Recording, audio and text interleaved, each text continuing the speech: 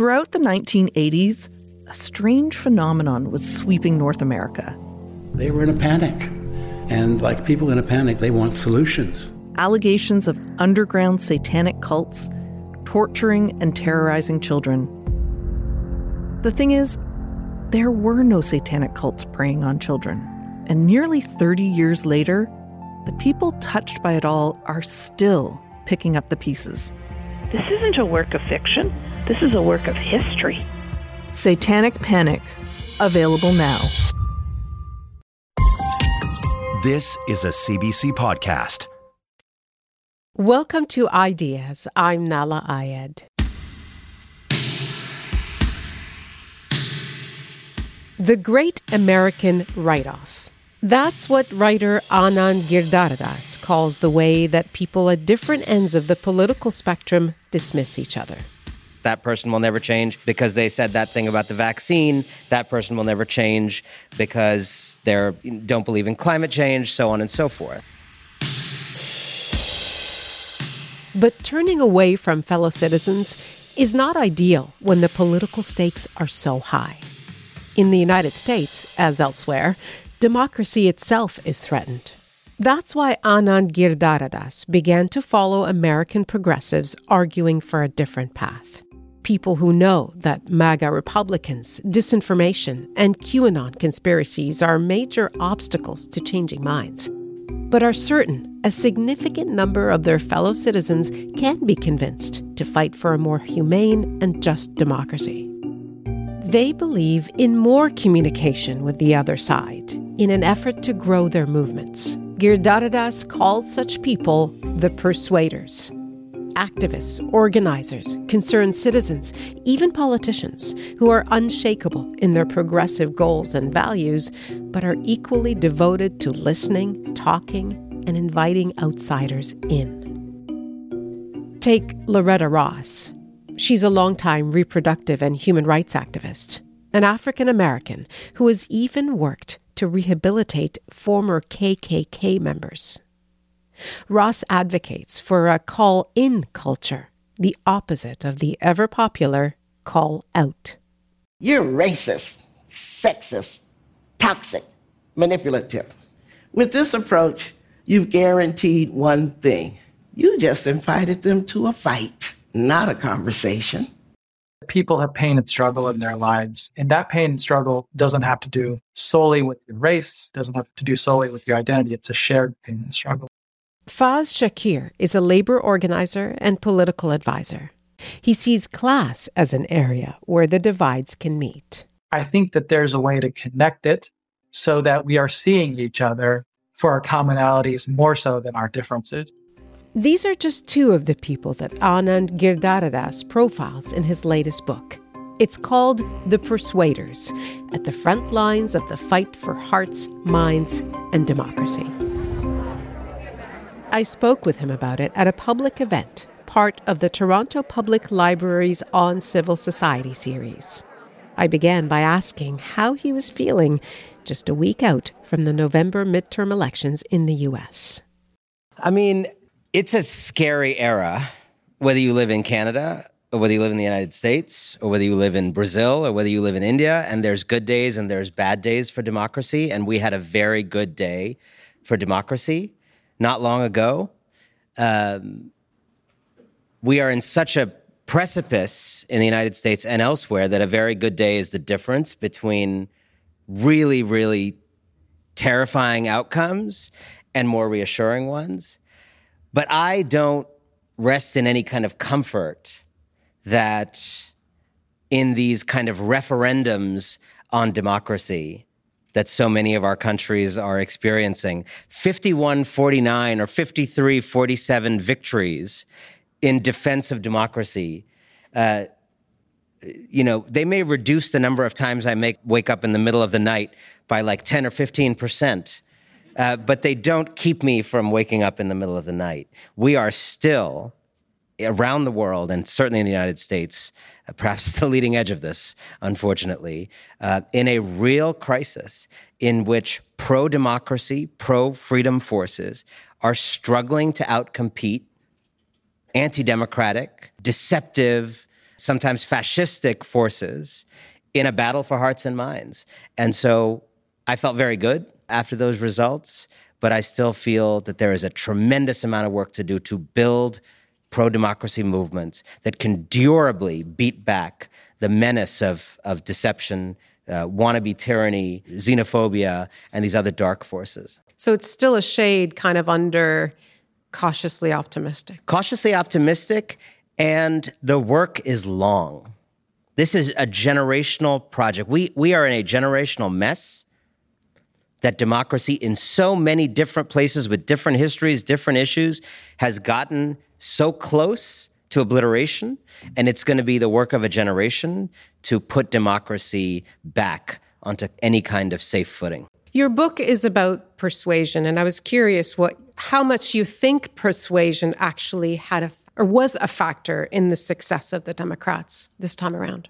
Look, persuasion is always what is happening in politics, but the problem with which my book begins is that many of us have given up on persuasion in this moment of rising polarization around the world. We participate in what I call in the book the great write-off. That person will never change because they voted that way once. That person will never change because they belong to this group, and their interest in protecting the power and privileges of that group will mean they will never change. Now, I have participated, see nods in the audience. I have participated in the culture of the write-off as much as all of you nodders and the people who are not nodding because you're trying to pretend it's not you also. I think we've all participated in the culture of the write-off in this time. In some ways, it's the culture of the age of polarization. The problem with it is it's empirically false. It is not true that people don't change. A whole lot of 2021's anti-vaxxers are now fully vaccinated. A whole bunch of people who hated gay folks in the 1990s now have no problem with them and vote for gay candidates and people who advance pro-gay policies. A bunch of people who have supported Donald Trump or other kind of authoritarian movements around the world have since changed their mind and voted against those movements. So persuasion is always going on. And when we turn our back on the idea of persuasion out of our despair, out of our fatalism, out of our depression at what's happening, we kind of leave the terrain open to the worst actors. Here's the problem. The worst actors always believe in persuasion, right? There would be no Fox News if they didn't believe in persuasion. They think everyone's in play. Really, I mean this very seriously. There's a reason they play these looping videos of people crossing the border and this.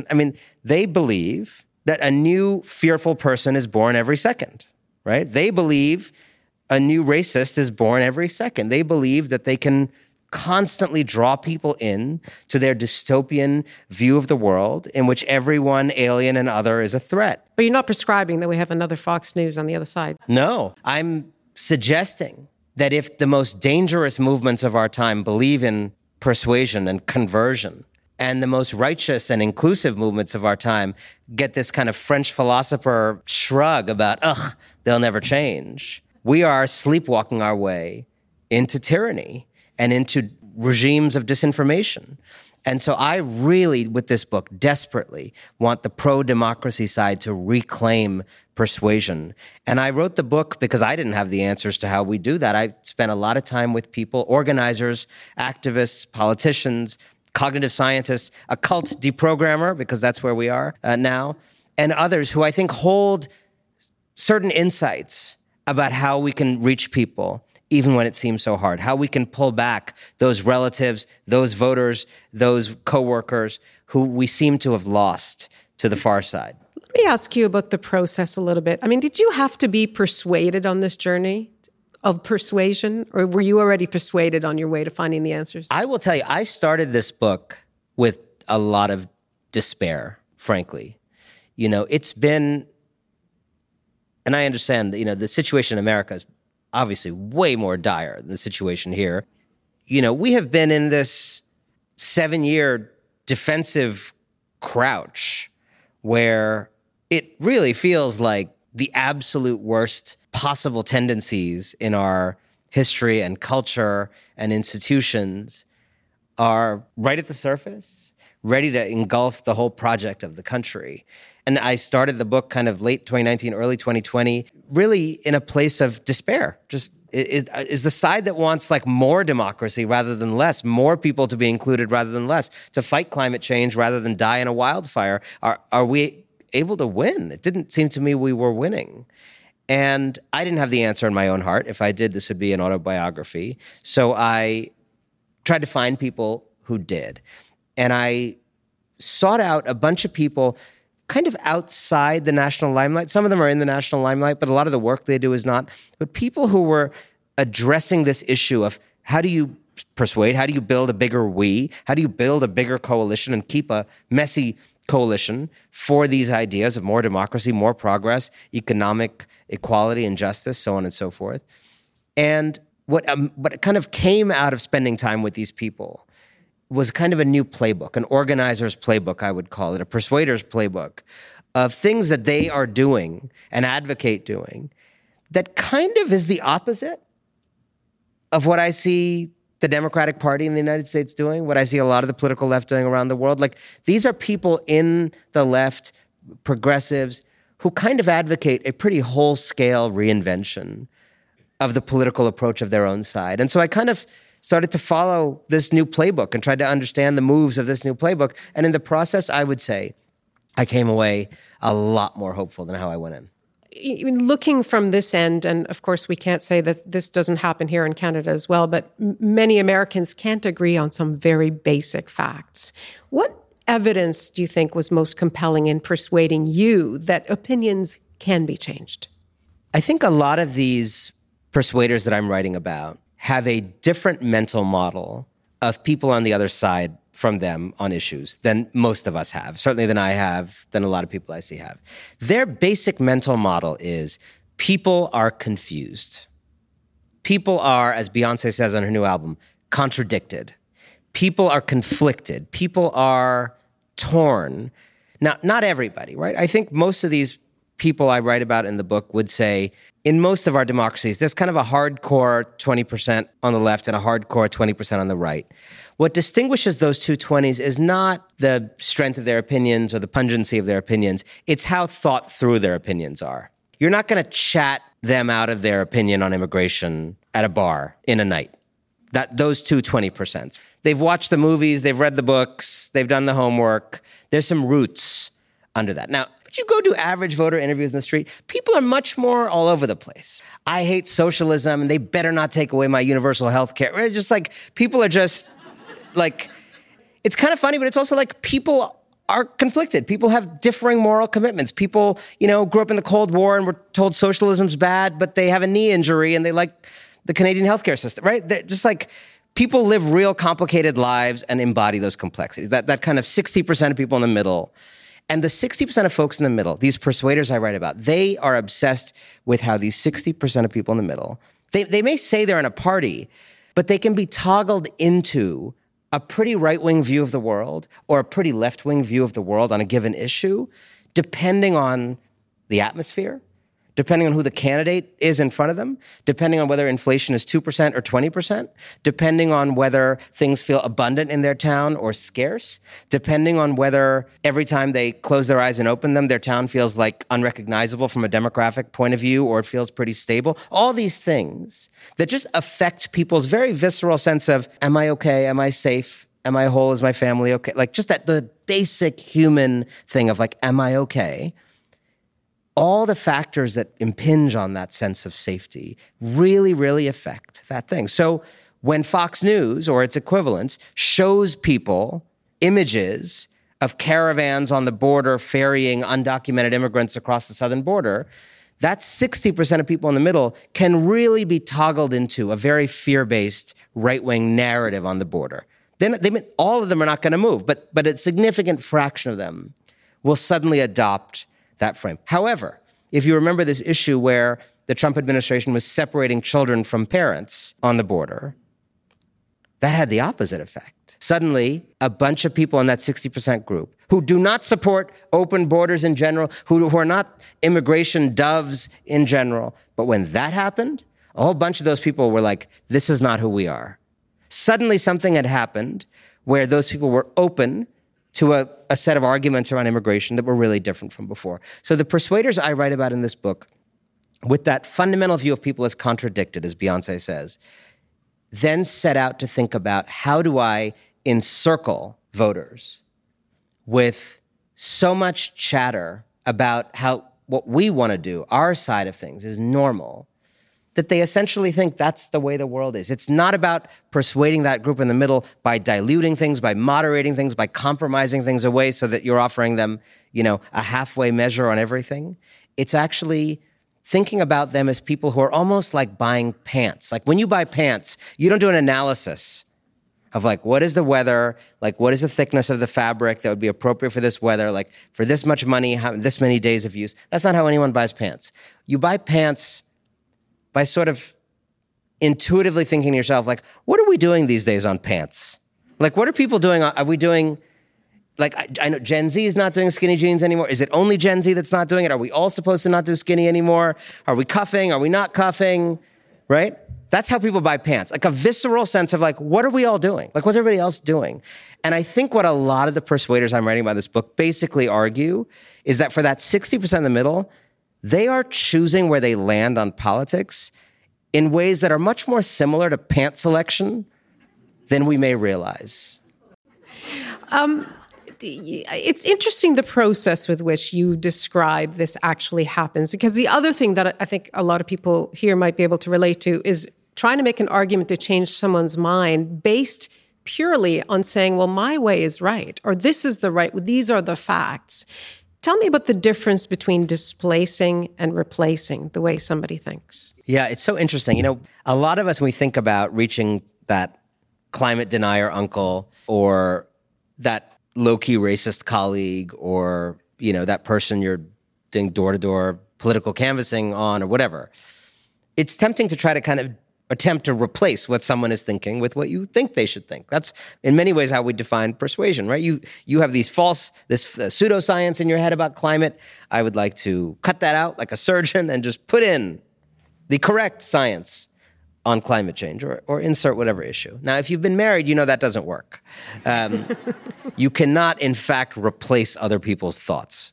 And what Loretta Ross said to me and so many others did in different ways was, you can only displace people's thoughts. You can't replace them. And what does displace mean? It means what you can do is plant doubts. You can unsettle, uproot, disturb the certitude someone has. So how did that work in Loretta Ross's case? She talked about you have to make people have questions again, which is different from giving them your answers, right? So let me give you a couple applications. Like, one is with this disinformation stuff. This comes up very clearly. What do most of us do when we deal with people who have succumbed to climate disinformation or other forms of disinformation? We rebut. You said this temperature statistic, and it's in fact that temperature statistic. Well, rebuttal doesn't work. That's kind of in that category of replacement, right? Displacement in that case is showing a concern for how otherwise intelligent, critically thinking people who you care about have been misled by powerful people with an interest in misleading them using common tactics of manipulation that are quite easily identified, right? That's really different from saying that you're wrong about that, you're wrong about that, you're wrong about that. Going to that place of, I'm just concerned that the same way big companies lied to us about smoking until our aunt died at 41, I'm concerned that some of those same kinds of manipulative arguments are now being used against you, and I worry for you, brother. Again, it's not going to work every time, but I have a chapter in the book in which I talk to two experts. One of them was a cult victim herself, Diane Benscoter. She was in the Moonies in the 70s, and she describes very powerfully this kind of displace, replace with her. Her mom organized the deprogramming session with these two women who came to see her, and she's sitting at the table, and they start rebutting like their view of Jesus relative to her view of Jesus. Just not working. It wasn't working. She didn't even have the rebuttal of their rebuttal, but she just knew that there was a rebuttal somewhere that someone would have, and she was like not buying it, right? And then they change tacks, and they start reading to her from a book about Mao's brainwashing techniques in revolutionary China. And what was interesting about this is she had no investment in China. It was far afield from her world. She didn't have the same walls and guardedness about that situation. It wasn't about the Moonies. It wasn't about Jesus. It's like, okay, some academic thing about brainwashing techniques in China. And she's just listening to this thing. And there's like 7 techniques or something. And she starts hearing these techniques. And she just has this moment of like, oh, like, I recognize these techniques. And she describes like the world, just like the glass shattering around, you know. And so when they were trying to displace her thoughts, it didn't work. When they just planted the seed that you might have been conned, she broke. And what is it about that? I mean, you talked previously about the need not to be conned as being a very strong human desire. What role does that play in actually getting that person to where you need them to get? Again, these are like these cross-cutting things which emerged afterward. This is, to me, a book about like the politics of emotions and feeling. And like pro-democracy forces neglect of the emotional and psychological lens on politics, when in fact the bad guys really understand emotion and psychology. And people who want to do good things do not understand emotion and psychology. That's sort of one of the meta-arguments of the book. So again, on disinformation, I would say I have, and this is sort of just always how I've thought about politics, an emotional understanding of what's happening with disinformation. And what these experts said to me is, there's really 2 emotions that are present in all people that are at play in disinformation. Emotion number 1, the desire for the world to make easy sense, right? Like the world is complicated. We are all trying to boil it down a little bit, simplify it a little bit, have some kind of answer. That's what ideologies are for, right? They're just kind of like algorithms for your brain, so you don't have to think about like all the permutations of everything all the time. You can't do it. We're all trying to simplify. Second, another emotion we all have is the desire not to be anybody's pawn, not to be anybody's dupe, not to be anybody's mark, right? Very deep human desire that, again, is, I think, universal. What happens with people who have been victims of disinformation, what happens with the 43 million Americans who are now QAnon victims, in spite of our great trade relationship, try not to import that one, I can warn you. Basically, emotion number 1, the desire for the world to make facile sense, has now drastically overwhelmed emotion number 2, which is the desire not to be anybody's fool. And to win those people back, again, you're not going to do it all the time, but to win enough of them back, you need to play up within them, not implant, play up within them that native feeling that they have of not being anybody's fool, right? And you see, I mean, that's the emotion behind like the anti-masking. Like that emotion is strong. It's strong in right-wing people, the desire not to be anybody's pawn, but somehow it gets suppressed often in these things. And so figuring out smart ways to kind of get that back is very crucial.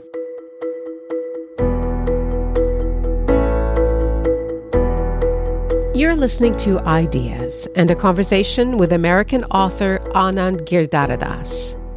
Ideas is a podcast and a broadcast, heard on CBC Radio 1 in Canada, across North America on Sirius XM, in Australia on ABC Radio National, and around the world at cbc.ca/ideas. Find us on the CBC Listen app and wherever you get your podcasts. I'm Nala Ayed. I'm Helena Bonham Carter, and for BBC Radio 4, this is History's Secret Heroes, a new series of rarely heard tales from World War II. They had no idea that she was Britain's top female codebreaker. We'll hear of daring risk-takers. What she was offering to do was to ski in over the high Carpathian mountains. Of course it was dangerous, but danger was his friend. Subscribe to History's Secret Heroes wherever you get your podcasts. You may know Anand Giridharadas as the author of the bestseller Winners Take All. In that book, the former New York Times journalist turned author cast a critical eye on the global elite. He criticizes business leaders and billionaire philanthropists who claim to be changing the world for the better, saying they simply shore up the status quo. But his latest book, he says, is about real change. It's about attracting people to support the progressive political movements that he sees as essential for democracy to survive in his home, the United States. Anand Giridharadas discussed The Persuaders on stage with me at the Toronto Reference Library as the results of the November 22 midterm elections came into focus. The prediction of a Republican red wave did not transpire, and it's possible that outreach was one of the factors that aided the Democrats. Techniques like deep canvassing, an approach used by the Persuaders that he profiles in his book. Deep canvassing is one of the most exciting things happening in politics in the world, I think. It's the thing that I ended the book with because it gave me such profound hope. So many of you have probably done or been on the receiving end of regular political canvassing, which is like people coming to your door with a flyer or a brochure, and they stay for 10 to 30 seconds, and they ask if you know where your polling place is in the United States, and they ask if you know. It's almost never persuasion. It's all shoring up the friendlies, right? They have these apps on their phone that tell them this house is safe, and and with America being the way it is, like, it's kind of important to know. It's not an academic exercise to only go to safe houses.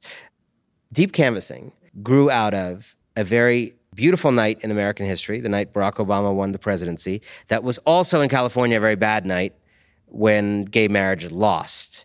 After being legalized by courts for a few months, it lost in the referendum that night. So big, amazing night in American history that overshadowed a really terrible thing that happened that night in California. And a bunch of gay rights activists in California looked at the vote coming in, and they realized it wasn't rural areas, it wasn't Christians in faraway places. It was Los Angeles County voted against gay marriage in 2008. Okay? Now, LA is an incredibly great place to be a gay person by all reckoning. And LA County voted against gay marriage. These people woke up and they were like, where am I living? Right? One of the canvassers, eventual canvassers, described going to the grocery store and like standing in the produce aisle and just like looking at people on the left, looking at people on the right. Like, several of these people think I'm not fully human in LA, right? So it started an experiment of going door to door. Again, this is not for everybody, and you don't have to do this, and most gay people didn't want to do this, and most black people don't want to do this with white voters. This is for people who want to do this, right? A bunch of these gay rights activists started going door to door and saying, I want to go talk to these people.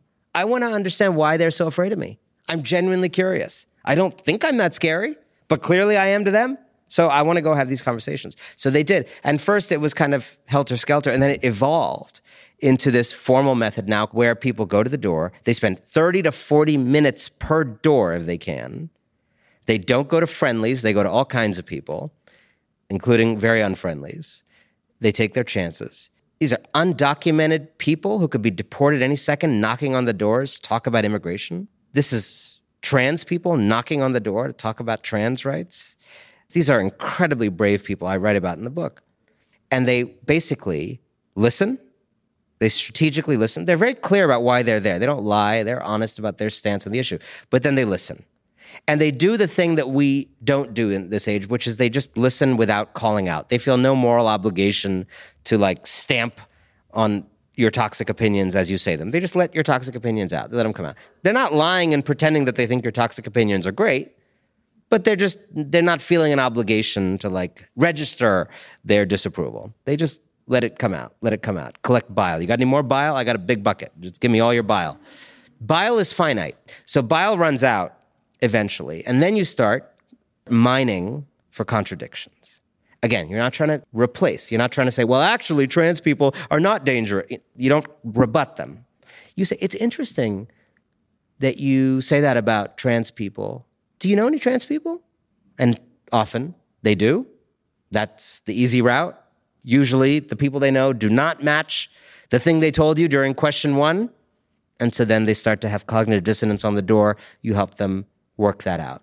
Or have things ever been assumed about you based on factors beyond your control? And were they true? And if not, how was that for you? People really struggle with that. And then you see people, I've seen it in front of me, I've seen it in videos of deep canvassing. People start going, oh, shoot. I am that person on this other issue. How often do you see that descend into an actual confrontation or an argument? I think it's actually happened a lot less. My guess is a lot of people who would be prone to a confrontation just don't consent to a conversation. And this process is now designed so that you kind of have to like talk for 15 minutes before you'd get anywhere. So I think that probably weeds out a lot of people who just wouldn't have these arguments. I write in the book about a few hostile ones. You know, they weren't dangerous. They were just hostile. A guy trying to say that bin Laden's new strategy was finding finding Arabs who looked Mexican to sneak across the border. That was the big new idea, to find that identity Venn diagram between Arabs and Mexicans, to sneak them across the border. You know, we had this whole discussion. That happens. But this method of deep canvassing has been shown with academic, peer-reviewed studies by very serious scholars. Brookman and Kalla are two very serious political scientists who've studied it. This half an hour, 40 minutes on the door can move minds as much as years, like a decade of diffuse social change, of kind of the will and grace effect of people just living in the society and kind of taking in things, meeting neighbors. Half an hour on the door can match a decade of kind of passive social change. It's a remarkable experiment. I encourage you to look it up here as something that might be helpful here. So that's a great segue to where I want to go next. That is face-to-face, and that is a deep conversation, as you say, for 30 to 40 minutes. What about social media? You know, it obviously has changed the political conversation, but can social media, is there any world in which social media can actually persuade people to value democracy, for example? Here's the problem with social media, which is that it's not just that Elon Musk's mom didn't raise him right, although there is that.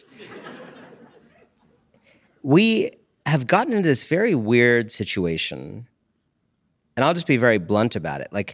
We've gotten into a situation in which a small number of highly limited men now control the platforms of human interaction. And if you've ever met these guys or people around them, you will find that not only is human interaction not their area of expertise, but it's really the thing they probably understand least, have studied least, think about least. It's just not, they're as illiterate at human interaction as I am illiterate at coding. But what these guys do is they make an app, it's successful, they start a company, it's successful, and then they basically just spread into all these domains. And so now these highly limited men, I don't think Elon Musk is a serial killer or Mark Zuckerberg. They're not, I don't even think they're particularly malicious. I just think they're really, really limited. So what about the idea of persuasion happening on that platform? Is it possible? So these platforms have been designed by limited men like this to inflame the way we talk to each other. In a way, they've been designed to limit persuasion and to maximize all the opposites of it. Dunking on people, kind of rallying a mob against some other people. And again, I'm not going to be holier than that. I have absolutely played into their incentives. You can be quite confrontational online. I am. Is there any persuasion contained in that? Well, or attempts at persuasion? I think the question is there another way in which social media could have been designed for persuasion instead? And the answer is absolutely yes. It was just not designed that way, and it still could be. I don't think those foxes running this chicken coop is going to be the way to go. And I think we're going to have to really think about regulating the platforms, but also building new ways of doing this. I'd like to segue from that on to a real life conversation that you had recently. You had a chance to address the other side, so to speak, at the Texas Book Festival. Can you tell that story? What happened? Yeah. I mean, this goes to your earlier question a second ago, which is that, I really believe that persuasion, and part of the argument of the book, I'm trying to also redefine persuasion with this book. I don't think persuasion is moderating what you say to reach people in the mushy middle by making it palatable to everybody. The people I'm writing about in this book, and I think my own view, is that persuasion is a much more complicated thing. I think the kids throwing tomato soup at paintings are engaged in a process of persuasion. I don't think they're the only approach. But I think the notion that what they're doing is backfiring is very limited view, because it's part of an ecosystem in which someone's job is to throw tomato soup to get attention, and someone else's job is to eke out legislation, and someone else's job is to lobby, and someone else's job, and we all have a role. And in the broader world of how do you stop the planet from being uninhabitable, do I think that there's a role for a persuasive lane of doing whatever it takes to make the world talk about your thing for a second? Yeah. I mean, I just view persuasion multi-multi. So in that spirit, I'll tell my tomato soup story. I was invited to the Texas Book Festival. On Friday night, there was a gala for the Texas Book Festival, which does literacy programs all around Texas. And Texas is a state where the government does very little for people, so they raise money from rich people to fill the gap that the rich people have left by not paying taxes. So they were doing that. They invited me to speak there. I actually asked for instructions, guidance. What should I talk about? I got 10 minutes. And they were like, nope, whatever you feel like, anything you want. Well, I take those instructions to heart. So I wrote this talk. It was sort of based on this book. And at the beginning, I talked about the very dire situation in Texas, which you may or not have been following, but Texas has voluntarily seceded into the 14th century, banning abortion, not just banning abortion, but actual fascism in the implementation of the abortion law, which is much worse than just banning abortion. They not only banned abortion, they turned everybody into like a neighborhood informer, because the mechanism for enforcing the law is anyone can like inform on women for getting an abortion and then sue and collect a bounty from the state. So in a moment, not only is abortion criminalized in that state, but you've like literally turned the entire citizenry into the Stasi overnight. I mean, just like awful, truly like actual fascism now. And so I talked a little bit about that, just very parenthetically in the beginning. And then I was sitting with my prepared remarks in my pocket, and a comedian kind of person was making introductory remarks, and he saluted some guests of honor who I didn't know or recognize. And then the last guest of honor, and he's, was the wife, First Lady of Texas, the wife of the governor of Texas, Cecilia Abbott. I was like, oh God, I know what I got to do now, but it's not going to be pleasant for these people. So I decided, I was pretty sure she was on board with the program too, but I decided to just make sure to do my research. It's not a crime to be a wife. And maybe it is in Texas, but, not a crime to be a wife. I wanted to make sure she had her own accountability on this issue. I looked it up. Not only did she's as much of a kind of tyrannical view as her husband on this, but she had headlined a rally on pro-life issues, strong supporter of her husband's agenda. So I hand wrote a couple notes in my prepared remarks. I went up there, and I think quite graciously, at least by my own standards, I just said, look, there are these creepy officials in this state trying to ban books and ban abortion, stepping on the kind of freedom to curl up with a good book, freedom to get laid without fear. And I said, Cecilia, it's an honor to have you here tonight. And I hope you will just send a message from this room back to your husband to leave other women's bodies alone. And that's sort of what the room sounded like. And I felt a little bit alone, but I figured I was not as alone as I felt. So I just asked, do you all want Cecilia to take the message back home to the governor's residence tonight to leave other women's bodies? I mean, what he does with your body is a contractual arrangement. I didn't say that. Leave other women's bodies alone. And a bunch of women and some men who love them, but not as many men as I would have liked to see, clapped. And then I actually invited everybody to stand up, just to make it really, really clear to Cecilia that I was not as alone as she might think I am. And the whole room, with the exception of a handful of Texan men and some women who were worried about their donors, stood up. And it was 700 people in that room. I would say 90% of them standing up and inviting her to leave other women's bodies alone. So here's the question. Were you actually trying to persuade Cecilia Abbott of anything? I'm so glad you asked that. I was trying to persuade, but I was not trying to persuade Cecilia Abbott. Right? And this is where, and I think sometimes we have this very narrow definition of persuasion, where like the only person worth worrying about there is Cecilia Abbott. I was trying to organize that room against Cecilia Abbott. And I understand Texas. Texas, You probably have some, places further to the west in Canada that have a similar culture that like, there's a like a norm of politeness. Like you don't, like even the most liberal people in that room afterward came up to me and said like, we don't do this in Texas. They were saying it admiringly, right? We go to the country club with these people. These people may be stealing our liberties in front of our face, but we'll go and we'll do golf and right? And what I wanted to do, I want it to be really hard for Cecilia Abbott to go anywhere in polite society where there are women present and men who love them, whose liberty she and her husband have stolen. And is that persuasion to make it hard for her to move through the world? If you do that, yeah. That's deterrence, right? I want to make it uncomfortable to be awful in that way.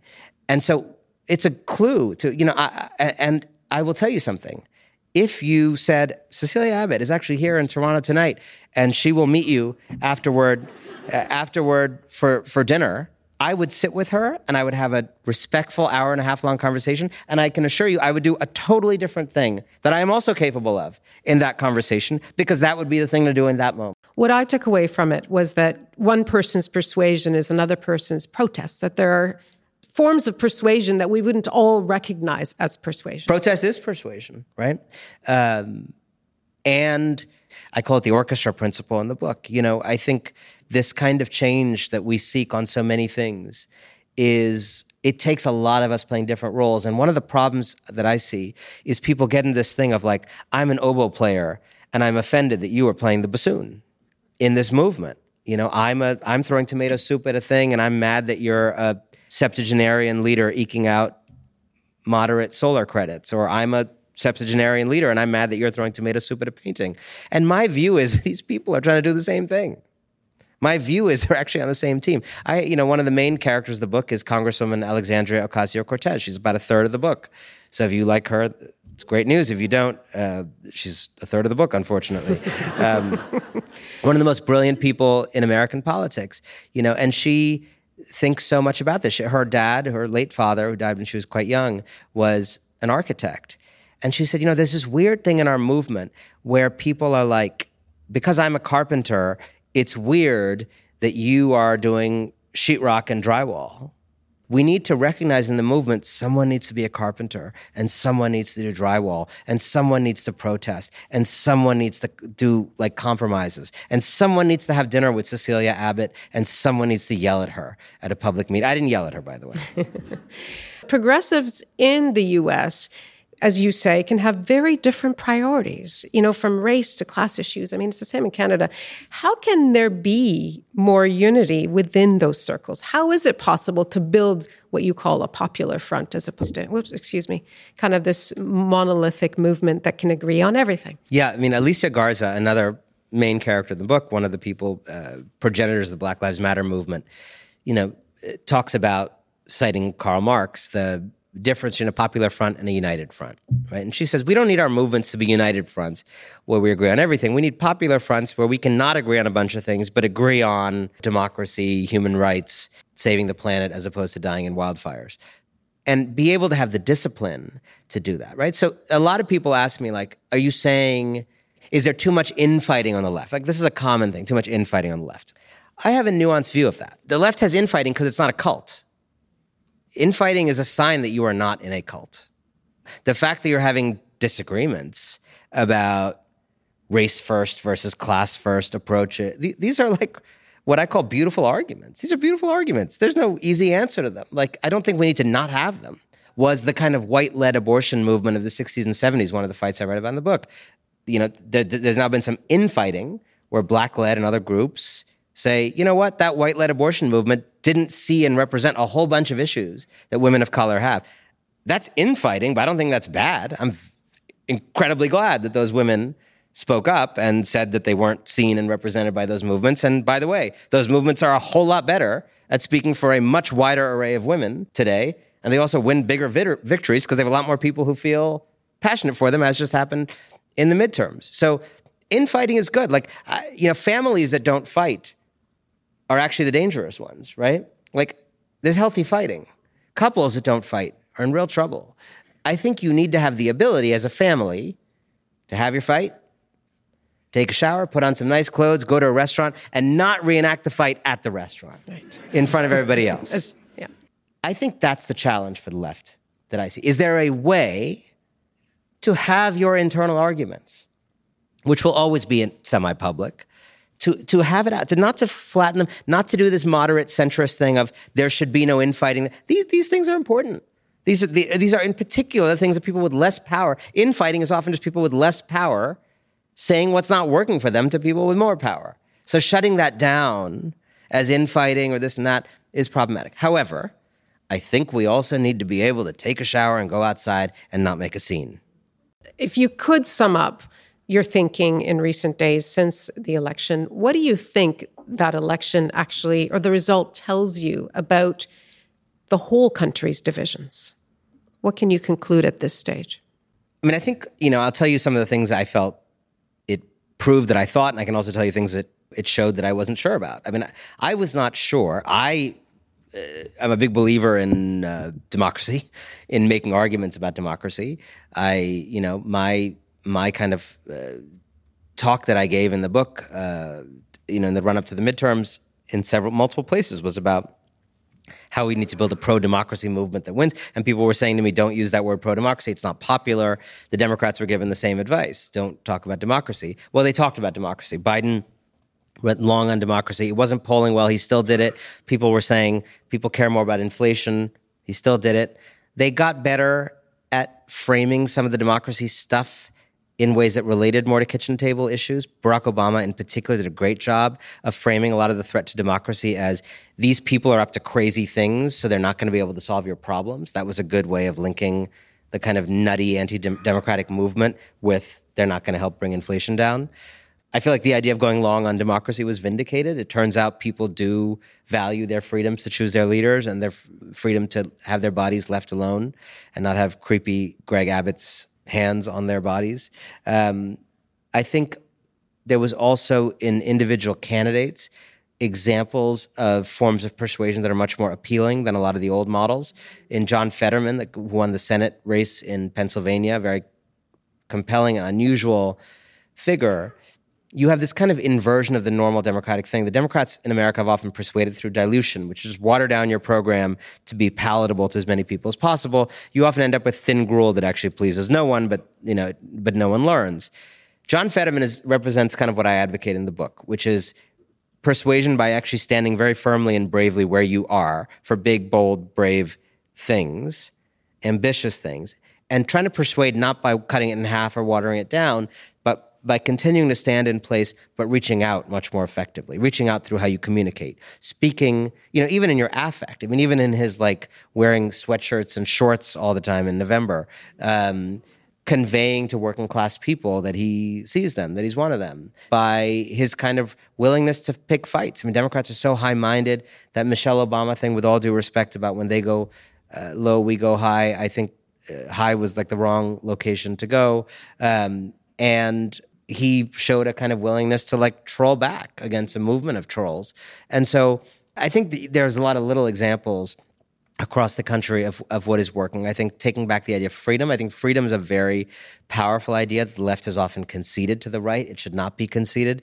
In Josh Shapiro, who won the governorship in Pennsylvania, there was a real reclaiming of freedom, right? I mean, by the way, climate change should be reframed as a freedom issue. It's a freedom to breathe. The freedom, abortion is a freedom issue, a fair economy is a freedom issue. And yet, as a very final question here, explain it to us. The Donald Trumps, the Rick DeSantis, I mean, they are popular still in the U.S. We know they want power, but why is it that anti-democratic leaders are still so appealing to voters in America? I mean, it's remarkable, right? You think about people are running in democratic elections on promises of taking away your power to choose your leaders. And they're doing well. What does that say? It says that we haven't won the argument against them. I am tough because I think that's what you do to people you love. I think it's easy to rest on the laurels of well, they're rigging the thing and they're rigging that and they're using disinformation, and to kind of tell yourself that in a fair fight you'd be destroying them. I don't think that's the case.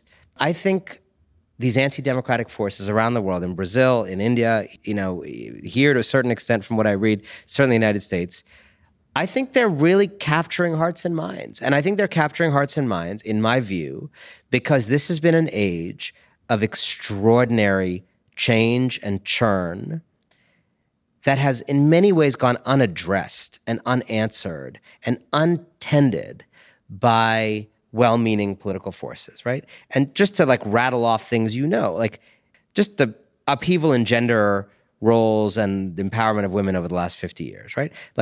Racial and demographic change in many Western democracies, dramatic revolution, right? Globalization, particularly the rise of China, changed every place on earth, what people do, what a good job is or not, the IT revolution. Nothing has been left, social media, these huge, huge forces we've lived through. And I think something that the political left, pro-democracy forces generally don't understand is that this has foisted a lot of psychological change on people, psychological transitions on people. Men needing to figure out, I got to let go of the old way of being a man that worked for my dad and my granddad. I got to figure out some new way of being a man that's not quite vivid to me yet, or it doesn't feels like an ill-fitting suit. White people being the first generation of white people in the history of their country to reckon with race. It's a remarkable thing. It's a remarkable thing that's happening in our time, right? If you're white in this room, how many of your parents and grandparents ever thought about being white? That was the whole point of being white. You didn't have to think about it, right? You can't be white now and not think about it. Now, that's uncomfortable. I would say it's remarkable progress. Remarkable. It's a huge civilizational achievement that we are struggling with whether we live well with other people, with whether the way we passively move through the world is suffocating to others. We're thinking about that. Our ancestors did not think about these things. We're thinking about it, but it's a lot, right? You used to be able to come out of high school, make things with your hands. You can't do that anymore in many places, right? That's a whole new psychology for people. Who am I going to be? Am I going to be okay? I'm going to provide for my family. All these jobs, coal, oil, that provided livelihoods to people, but also provided a sense of community, a sense of mission. Gone. We're saying you can't do that anymore. Things you're going to eat, beef, maybe you're going to have to eat that less. Again, all these things may be righteous, but we're asking a lot of people. All these, and we're asking people to learn new skills, to live in new ways, to not live in ways that befoul the planet as a matter of course. And as right as these things are, I think we don't understand how discombobulated a lot of people are, how out of sorts they are, how a lot of people feel like they've been asked to vacate one kind of residence of being, but the new place they're supposed to live in is not here. And the right understands deeply everything I just said and has built its entire platform, at least in the United States, you tell me if it's true here, its entire platform on taking advantage of that sense of psychological displacement, that sense of I'm not sure who I will be on the far side of change, and has built an entire edifice of information, of political outreach, of organizing on I will come in, I will see your fear and anxiety about the new you in a world of change, and I will tell you don't have to change. I will tell you that these people are conspiring against you. I'll tell you it's George Soros' fault. I'll tell you it's the Jews, so on and so forth. And broadly speaking, I think pro-democracy, pro-human rights, pro-fixing climate forces have kind of been asleep at the wheel on helping walk with people through these psychological changes, helping men see that you'll be okay in a gender equal world, helping white people see you'll be okay in a world of racial equality, helping people who work in polluting industries see that you'll be okay in a world where we solve climate. If we do not address the fears and anxieties that I believe are at the very wellspring of politics, we are leaving the worst actors in politics to cater to those things alone. So insightful. Thank you, Anand Giridharadas. Thank you so much.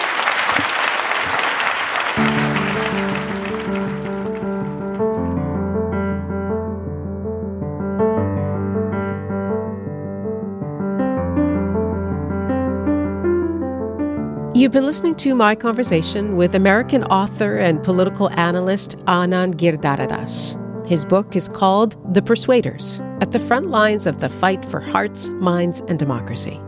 He spoke at a public event, part of the Toronto Public Library's On Civil Society series.